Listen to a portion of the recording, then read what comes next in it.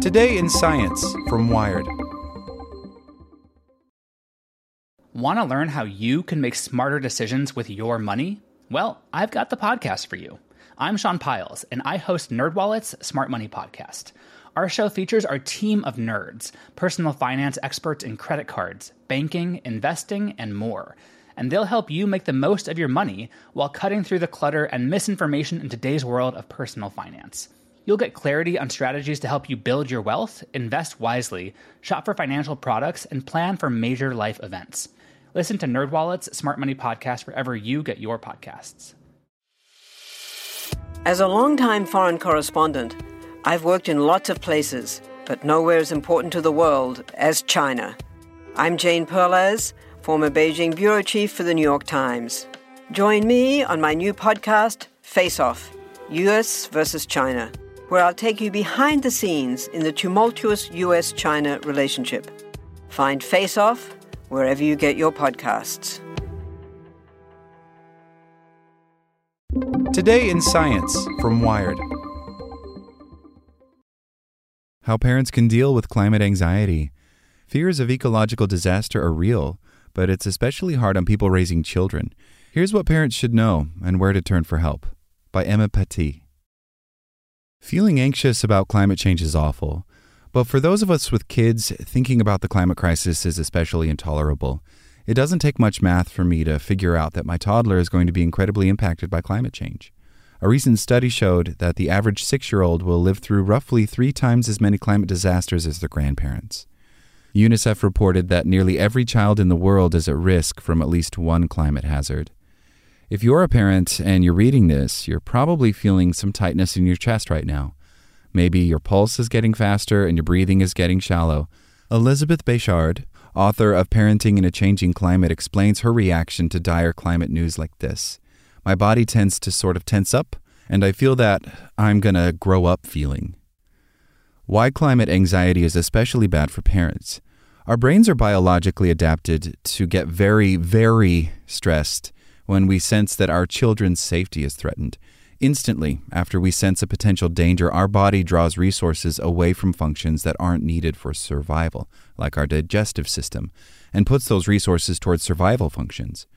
Our pupils dilate so we can see more clearly, our heart rate and blood flow increases so we can run faster, and the part of our brain that handles our survival, the amygdala, takes control while the part of our brain responsible for thinking and logic and reasoning, our neocortex, takes the back seat. If you were staring at a car barreling toward your child, all of this would be good. Your brain and body would be primed to pull your child to safety before you even were consciously aware of the threat.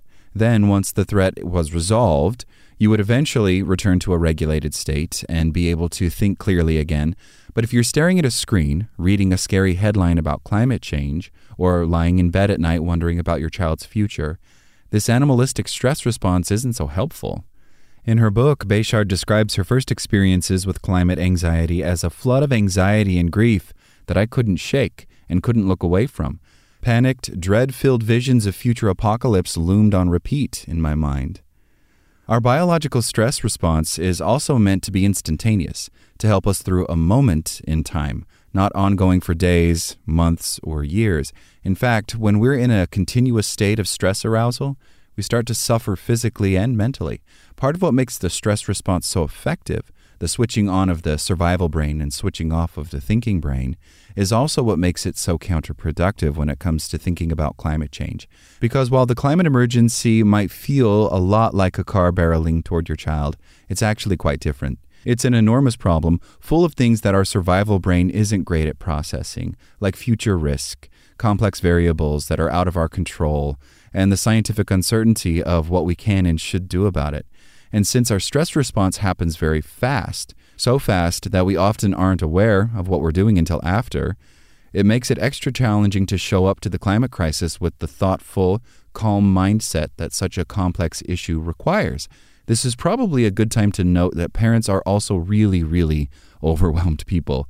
They're often sleep-deprived, emotionally stressed, hormonally imbalanced, and totally overstimulated. As Béchard points out, climate change is an overwhelming existential threat that can't be easily put on your to-do list, which is already full anyways.